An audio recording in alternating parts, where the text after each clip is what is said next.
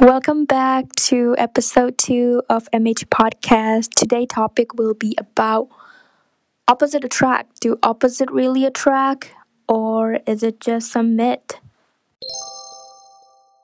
Do you ever just want to date yourself?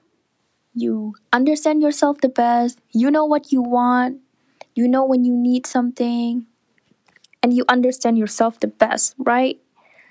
Well, it turns out you might not be alone. The whole opposite attracting is a misguided myth at best. And it's true that we don't want to date somebody who's exactly like us, which is why biology decided that dating a sibling is an absolute no no.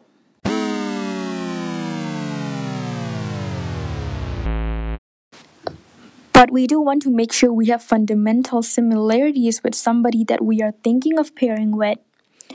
As Helen Fisher wrote, most men and women fall in love with individuals of the same social, religious, education, and those of similar attractiveness.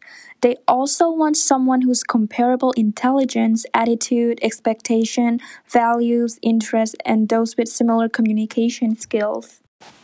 Now, it's important to know that not all similarities matter all that much. There are probably about 3 to 5 things if somebody has identified consciously or subconsciously as being a very high priority for having likeness for everything else, probably then hold all that much weight. So showing up the exact same outfit as your crush won't probably get you a date to the prom. Most of us tend to be attracted to people who are similar to ourselves, right? If you were brought up on a diet of Disney fairy tales, you might be forgiven for thinking that opposite attract. Beauty and the Beast, Cinderella, and The Little Mermaid, all those have the idea that the ideal partner is someone who has the opposite qualities to ourselves. But it's not just Disney. The idea that opposite attract has completely saturated the film industry. Think of the neurotic comedian who falls for the free-spirited singer in Woody Allen's Annie Hall, for example. In fact, one study found that almost 80% of us believe in the idea of opposite attract.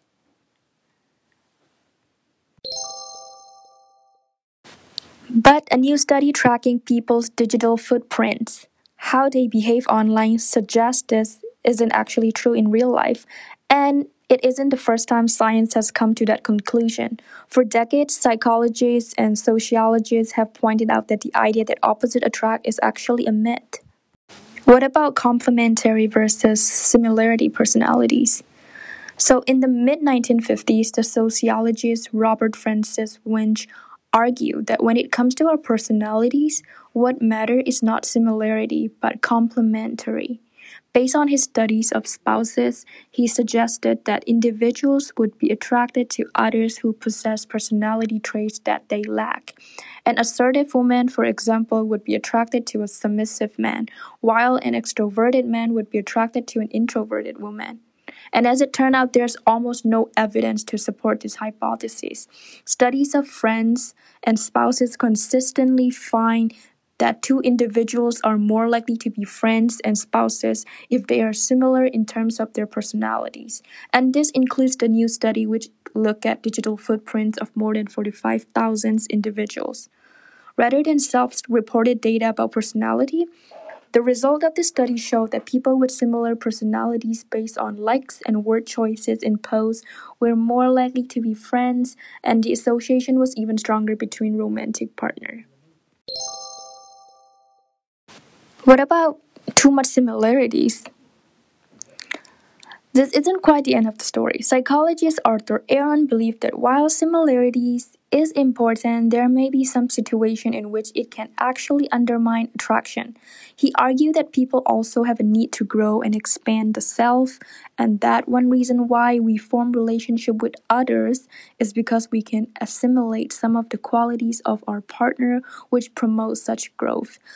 The implication is that we will be attracted to others who offer the greatest potential for self-expansion, and someone who's similar in values and traits provide much less potential for growth than someone who's different. So the model ends up predicting that dissimilarity can sometimes be attractive, especially if you believe that there's a good possibility a relationship will develop.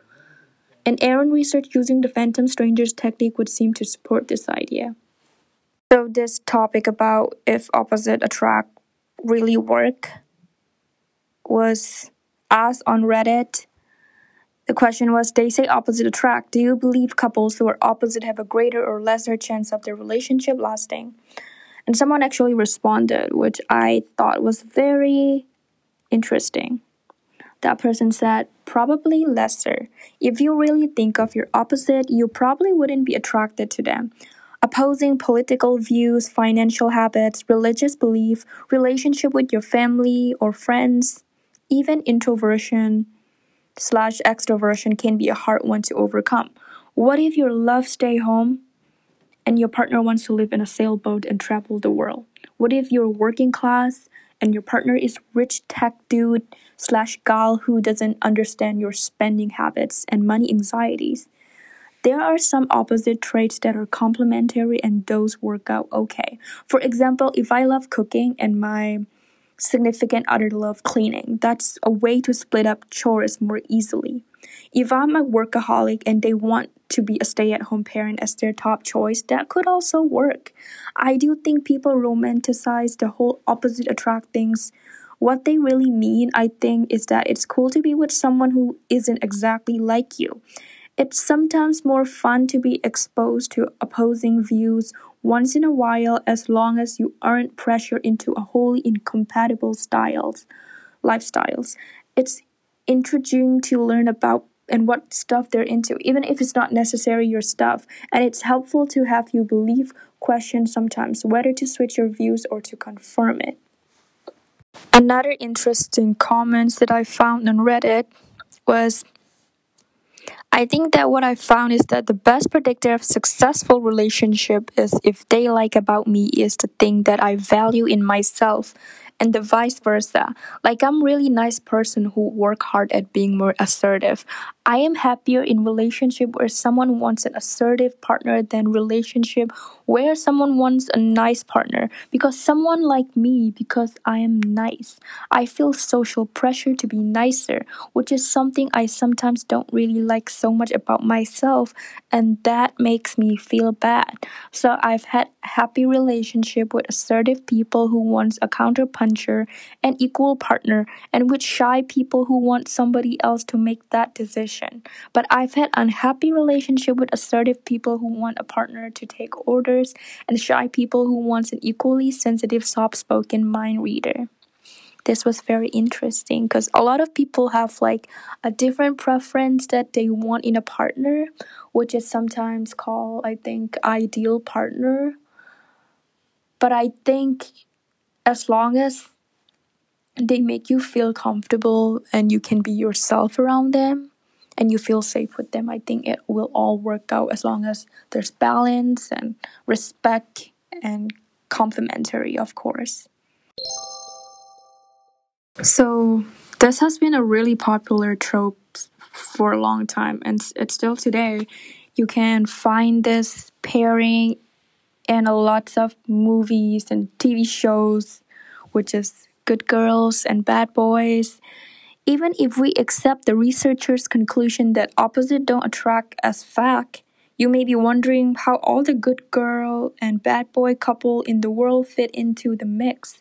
We all know at least one boyfriend and girlfriend or husband and wife that seem to be opposites. And what about those who date people that are wrong for them over and over again? These types of relationships are different from the ones that happen organically. Sometimes people who are seeking relationship have formed trauma bonds, which affects the way one approaches relationship. These people may struggle with self-esteem, confidence, and healthy relationship boundaries. So science suggests that they are making decisions based on attraction of deprivation. They might have a deep drive to seek out love and approval from their partners, even if the partner aren't capable of providing. Their fears of abandonment can make it difficult to walk away from situations, even those that are clearly not ideal.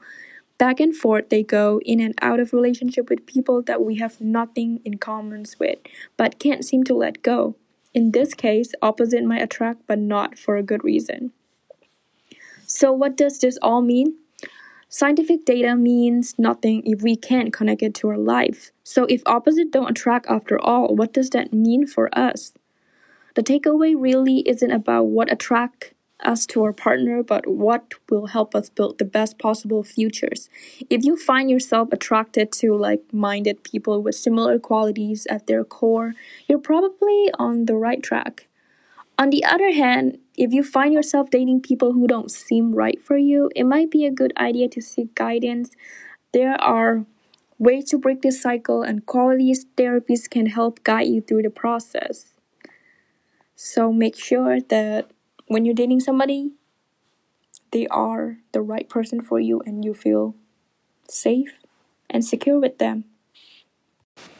In short, we like a balance of similarities and differences, but overall, we're drawn to those who possess the qualities of what we would want our ideal self to be.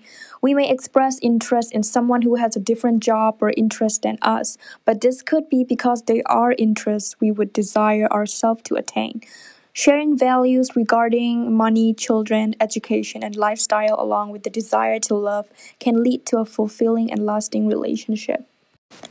But of course, the picture gets more complicated when we consider how couples actually behave in real life. For example, when couples discover that they disagree strongly on some topic, they often bring their attitudes into alignment with each other, becoming more similar to each other over time. So if you're single and looking, the advice from decades of scientific research is simple. Stop believing that the right match for you is someone who has the opposite qualities to you. Opposite almost never attract, and you're much better off focusing on people who have similar qualities and attitudes to yourself, but who offer some potential for self expansion.